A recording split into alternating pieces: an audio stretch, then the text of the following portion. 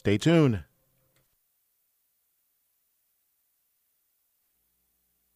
Radio Gag, the Gays Against Guns show. Prepare to gag, yeah. Hello and welcome to Radio Gag. I'm Kathy Marino Thomas. And I'm Ken Kidd. And this week we're giving thanks for you, our listeners, of course, but especially for grassroots activism and the role it plays in creating change for the better of all of us. Kathy and I are so grateful to have been on the ground and in the streets for the better part of our lives. Before Gag, she led marriage equality so brilliantly, and I got to help with my involvement in ACT UP and Queer Nation. And we ain't slowing down neither. We have a full program of interviews for you with ACT UP legend, educator, and journalist Ann Northrup, the host of Gay USA, and with Adam Eli Werner, who cut his activist teeth at Gays Against Guns, and he began his own direct action group, Voices For. But first, Ken offers this week's In Memoriam for slain LGBTQ leader Harvey Milk. Harvey Bernard Milk, my hero, was a visionary, community leader, and a gay rights activist during the 70s. Born on May 22, 1930, in Woodmere, New York, and raised in a small middle-class Jewish family, he attended the New York State College for Teachers in Albany, enlisted in the U.S. Navy, and served in the Korean War. After 4 years of service, Harvey was officially questioned about his sexual orientation. He chose to leave the Navy at the rank of lieutenant junior grade and moved to New York City, where he worked as a public school teacher and Wall Street investment banker. Harvey took no shame in enjoying his sexuality, and he was an avid opera buff. Becoming more involved in politics, advocacy, and activism, in 1972 he moved to San Francisco, where he opened a camera store on Castro Street that became a meeting place in the heart of the city's growing queer community. Because of Harvey's sense of humor and theatricality, he became known as the mayor of Castro Street. After an initial unsuccessful run, in November 1977, Harvey was elected to San Francisco's Board of Supervisors, becoming one of the first openly gay officials in the United States and the very first openly gay elected official in the state of California. His unprecedented win as a proudly gay candidate for public office energized the LGBT community during a time when it was experiencing rampant discrimination, hostility, and violence. As a dedicated San Francisco City Council supervisor, Harvey's political agenda included protecting gay rights, establishing daycare centers for working mothers, renovating military facilities into low-cost housing, reforming tax codes to attract businesses, and even passing a pooper-scooper law for San Francisco. Most notably, though, he was responsible for passing a stringent LGBT rights ordinance in the city of San Francisco. On November 27, 1978, Harvey Milk was gunned down at point-blank range in his office by a disgruntled former city supervisor, Dan White, who had methodically crawled through a window to escape the City Hall metal detector, assassinated San Francisco Mayor George Moscone, and then taken the time to reload his weapon with hollow-tipped bullets to assassinate Harvey. Because he had received daily death threats, Harvey recorded several versions of his will, quote, to be read in the event of my assassination, unquote. One contained the now famous statement, if a bullet should enter my brain, let that bullet destroy every closet door. On the day he was killed, his nephew, Stuart Milk, a teenager at the time, came out, along with countless others across the nation. Milk served only about 11 months in office, but he became an icon in San Francisco and a martyr in the gay community. Harvey Milk was posthumously awarded the Presidential Medal of Freedom by Barack Obama in 2009. As a direct result of the assassinations of Milk and Moscone, in July of 1982, San Francisco became the first large city in America to ban all handguns. In exactly 1 week, on November 27th, it will be 40 years to the day that Harvey Milk was assassinated. Rest in power, Harvey, and thank you. Thanks, Ken. Two last things about Harvey. The first is that everyone should go to YouTube and listen to the Harvey Implores clip, where he literally demands that folks come out. And I would offer to our listeners that doesn't just mean about one's own sexuality, but about anything that you feel strongly about. Second, Harvey used to say, "I'm Harvey Milk, and I'm here to recruit you." In case you folks haven't figured it out yet, Kathy and I are here to recruit you to join us in direct action. Speaking of, Ken and I have been fortunate to know Ann Northrop for a very long time and have worked together with her on one cause or another over the years. She really has been on the front lines and then reported on it to a nationwide syndicated audience for most of our LGBTQ struggles over the last generation. We recently sat down with Ann to hear her thoughts on direct action and its impact. So the first question I have for you, of course, is how did you get involved in grassroots work? It's, of course, a decades-long story, but I think I was first provoked by watching the civil rights movement on television in the 1950s and 60s in the living room of my suburban homes in Denver, Colorado, and Massachusetts and elsewhere, and seeing people in the streets getting attacked by police dogs and water cannons, and being so impressed by the power of the people speaking up for their own needs and the needs of everyone, and that made a big impression on me. And then it went to the Vietnam War, and that was significant for me. I marched against the war. I just a run-of-the-mill marcher, but I was part of some of those million people marches in Washington. And what I saw was that those marches, bringing a critical mass of people into the streets, made change, forced the government to end the war. And that was just fundamentally important to me and a model that I refer to this day. I think it is so important that people show up to force their leaders, I don't even like using that word, but people in power, forcing people in power to change what they're doing. And then I was part of the feminist movement in the 70s and eventually into the LGBT movement and the AIDS activist movement in the 80s and 90s and beyond. So I was an AIDS buddy for a long time, and I just want to focus on that for a minute. So how do you think that grassroots work turned the tide and made the government pay attention, because they weren't paying attention at the beginning of the crisis? Shame, public shaming. You say you were an AIDS buddy. I was not. And people came into working on this crisis in various ways.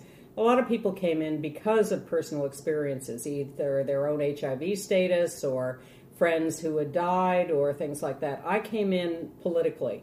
I came in because once I took a close look at what was going on with AIDS, I realized that it was the exact same thing as the civil rights movement and the Vietnam War and the feminist movement.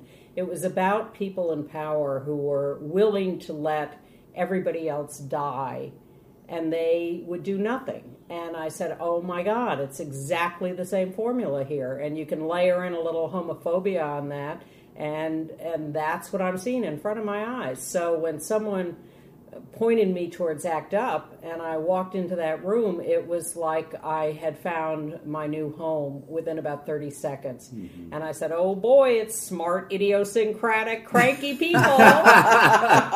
My favorite. Oh man, I am home. And it was joy at being able to be free to go out in the streets and react to what was going on, say what I thought, yell at the government. All of that was an enormous joy to be able to do. And to work with people I so loved and admired, the love in that room. And to this day, whenever I see the people I worked with there, I am so filled with overflowing emotions of affection for them and admiration. And it was just a great gift to do that work. I think people have to choose their own venues. Some people will work in the government. Some people will work in nonprofits. Some people will write letters to their members of Congress. Some people will donate.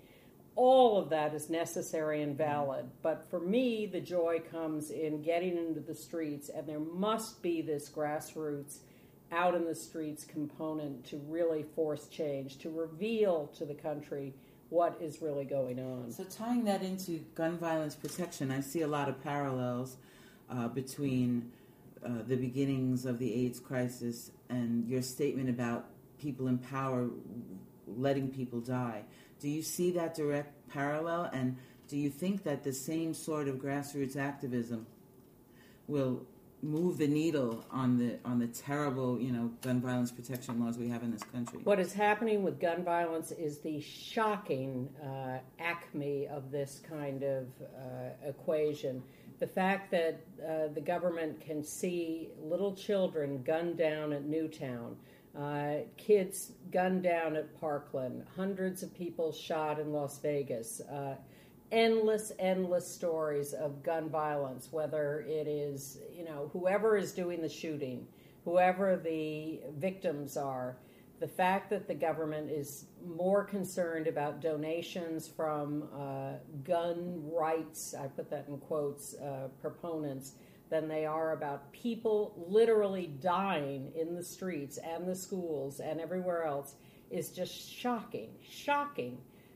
So yes, I think that grassroots activism is crucial for gun violence prevention, because we must take the lid off this. We must scream about the fact that this is going on, and just, it's the emperor's new clothes. We have to talk about this openly. Yes, I agree. And really confront those who are refusing to do anything about it. Our Human Being campaign, Gays Against Guns, has this campaign of people dressed in white and veiled and holding a placard of someone killed in gun violence. It parallels to me to the presentation of someone dropping to the ground every 10 seconds to signify how many people died of AIDS in a day. Yes. Or die-ins. Right? Yes, die-ins, and holding tombstones over ourselves. Right. I have done the Human Being That's right. thing. I've done it. You sure did at BlackRock. Yes.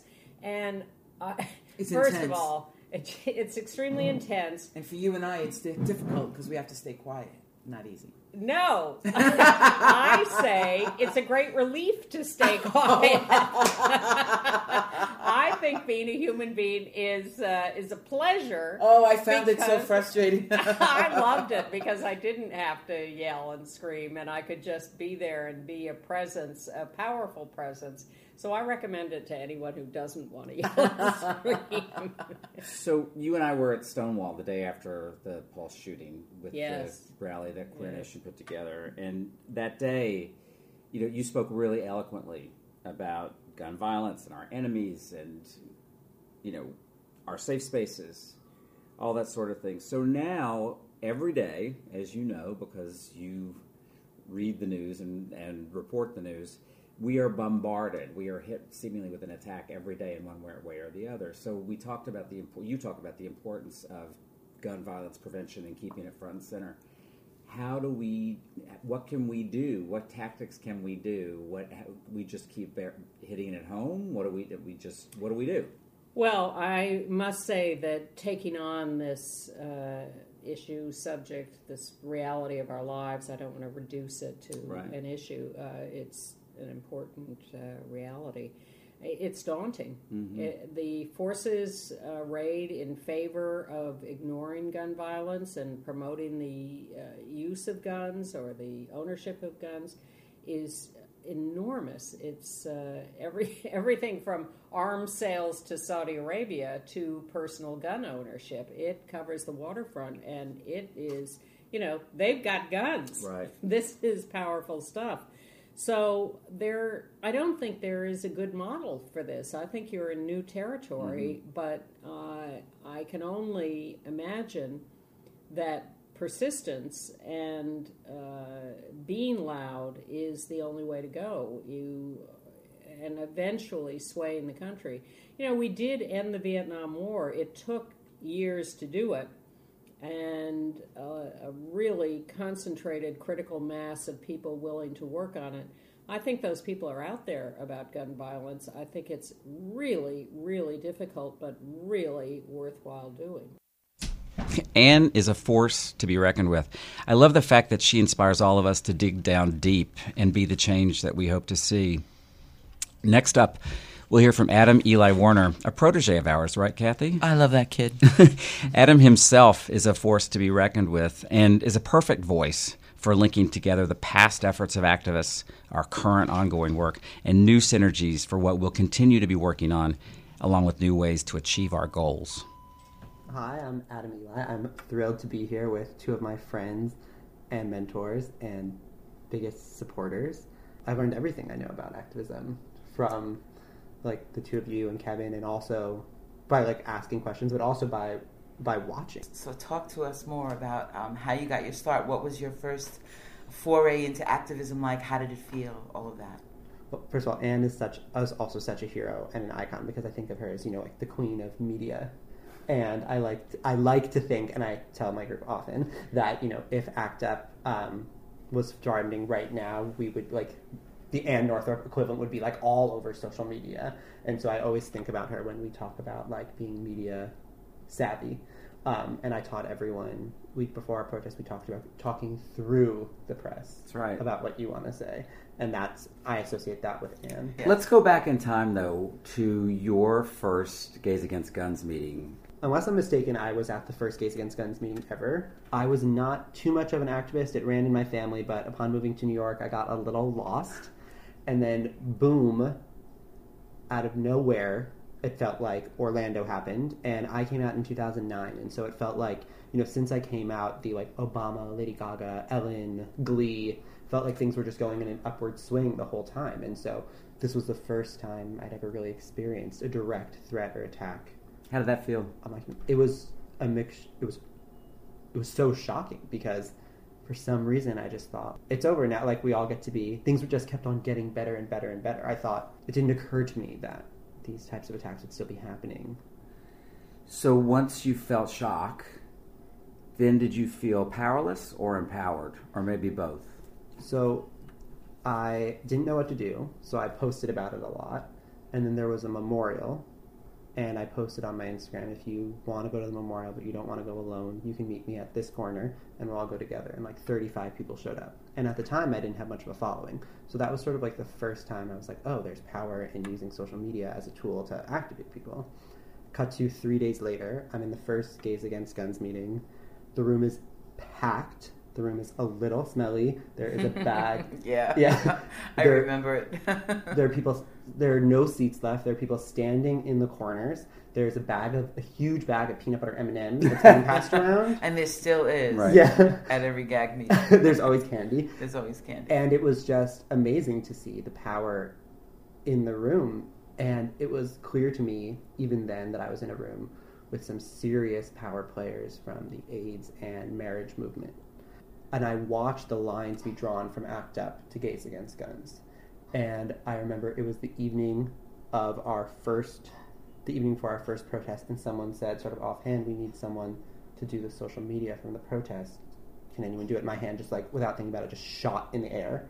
And I did the Instagram and Facebook Live at the same time from our Black Rock protest, and that's when Ken's iconic bells ringing in my ears forever went off. And then from that moment on, I was just on social media duty wherever we went. And you did a fantastic job of it.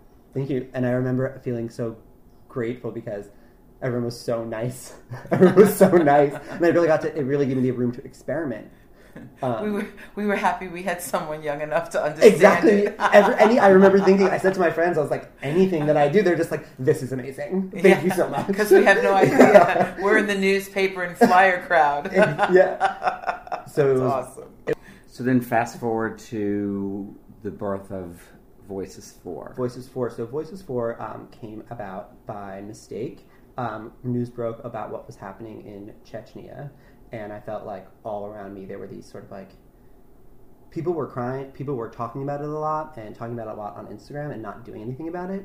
And my Instagram activism rule is don't post anything unless it's either hopeful or a direct call to action. And there was nothing hopeful and there were no calls to action. So I called Kathy and I said, how do I get a permit? And can you introduce me to Stacy from Stonewall? And I called you also, and I ran my plan. I said, I want to march from Stonewall to Trump Tower. What do you think? And will you help me with the logistics, and you did. And it was just supposed to be one march, but it became clear that there was a bigger movement because our Russian or post-Chechen counterparts explained that when one government attacks LGBT people with impunity, it sort of snowballs. And so since Chechnya, the news broke, not this past April, the April before, it's Egypt, Tanzania, Tunisia, Indonesia. It's everywhere. There's 76 countries that basically have very, very, very similar problems in varying degrees. Yeah. And they're doing these things. They're basically, and it all looks the same. Make it 77 if you count the United States of America. Yeah. So let me ask you the same question I asked Anne. What is it about grassroots activism that you think is effective? Oh, just when it came to Voices For, I looked around at what my options were of tangible actions that I could take. Because I didn't feel like sort of like a metal plate went off in my head, like this like post-Holocaust like Jewish boy, like I had to do something. And I remember the Human Rights Campaign was telling me, I followed the links, like I followed through, like click here, and they wanted me to send an email petition to Trump. And I was like, this is a genocide. I'm not sending an email petition. I was looking around and I didn't see any other options. But all in all, you feel grassroots activism is a powerful tool and you feel that it is effective? I definitely feel like grassroots activism is a powerful tool and it's effective, and I feel like direct action is effective also because when you're taking direct action, you're really saying to someone, we're not letting you get away with it. I find that there's very little gray area if you're standing outside someone's housing, as another term I learned from GAG, name, blame, and shame. These same purges were taking place in Uzbekistan. So we got in a little army of queer kids, and we had a kiss-in, a la ACT UP, and all made out in front of the consulate, had a great photographer, Ryan McGinley, take photos, and then sent them all around the world as far as they would go. It's a beautiful thing. So there are a lot of people from different constituencies that call people who do what you do and what we do an angry mob. Would you categorize us as angry? Anger, I think sometimes anger is effective. But again, it sort of works with that sort of like last result. Like, we don't want to be standing out there screaming. We'd be happy if 6 Hour would like actually listen and make meaningful change. But they're not. So here we are. If the government of Uzbekistan was willing to be like, you're right, we shouldn't so much kill gay people in the street. So it's not that we're an angry mob, it's that we've been driven to having no other choice. Absolutely. That's what I think. That's what I think. I would also offer that I have found support and love and family in this sort of a mob. There's lots of care and there's lots of nurturing, and I think all of us bear witness to that, because if it hadn't been for somebody helping us along, we wouldn't still be doing it. Definitely. And also there's magic that comes from doing direct action with a group of people, like things that you could never have predicted. Like our group was invited to a conference where we saw a group of intersex activists speak, and no one in our group was aware of this issue at all. And it hit us all, and so we decided to take that on as one of our causes, and we protested outside of the Cornell Wheel Hospital. And then it turns out that one of our core members was intersex, and she came out to the group, and it was the first person she ever came out to. And I did not plan that when we were marching. It's inspiring, though. Magic happens. Things just happen. You meet people, you connect. I would say so. I would also say there's power in numbers, and right now we need all the power we can get. So that was so great. Adam Ely was out there with us last night at Stonewall Park.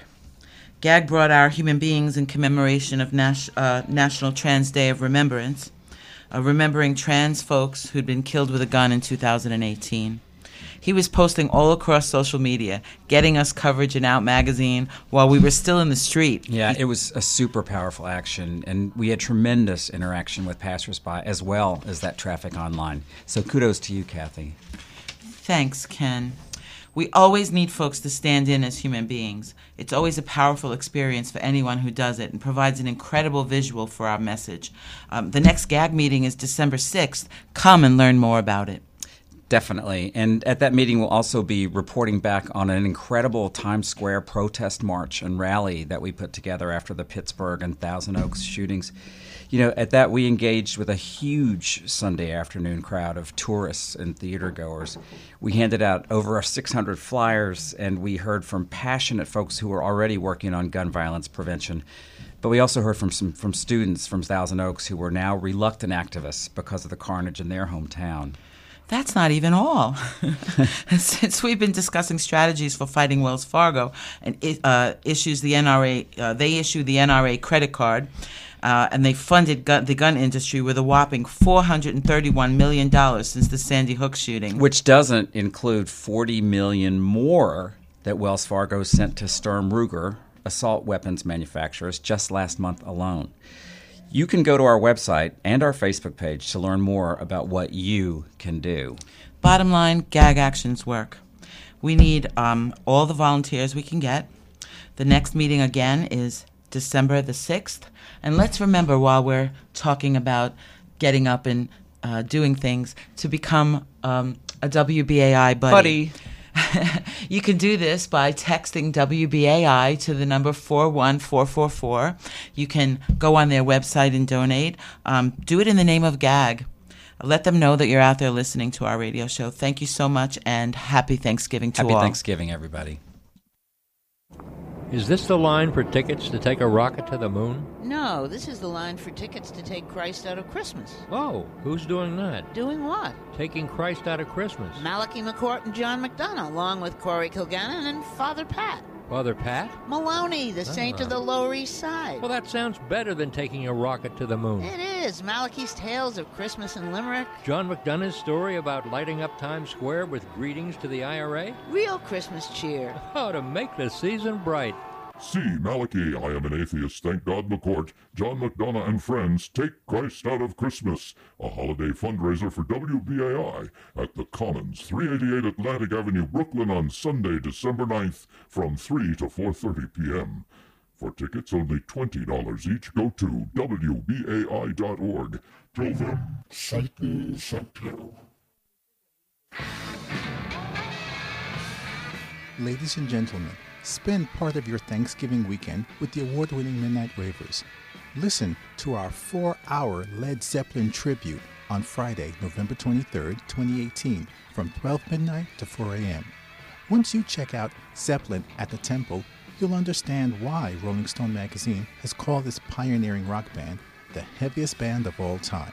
So mark that date on your calendar. That's Friday, November 23rd, from 12 midnight to 4 a.m. as we present Zeppelin at the Temple, only on WBAI in New York, 99.5 FM. You know it'll be ravelicious. The Midnight Ravers, where every show is a special.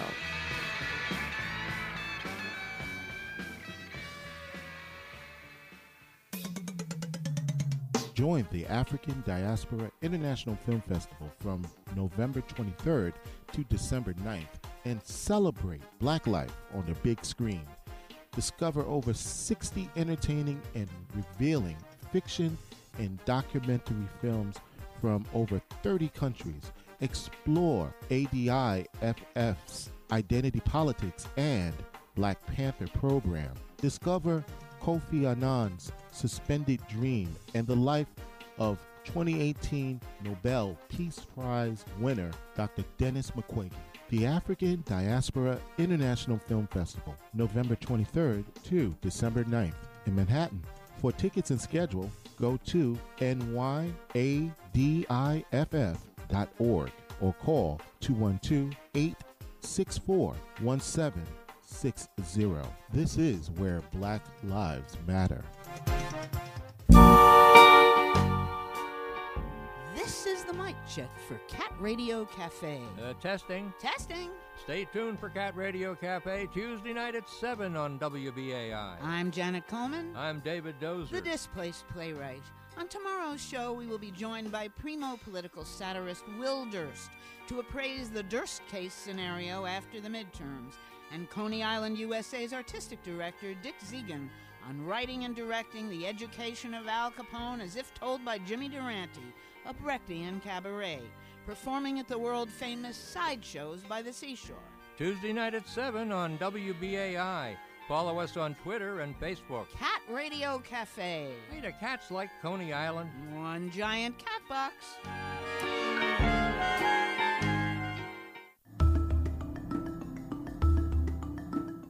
Hi, I'm Laura Flanders, and this is The Laura Flanders Show, the TV and radio program that seeks to raise radical spirits by interviewing forward-thinking people with real models of shifting power from the worlds of arts, entrepreneurship, politics, and activism.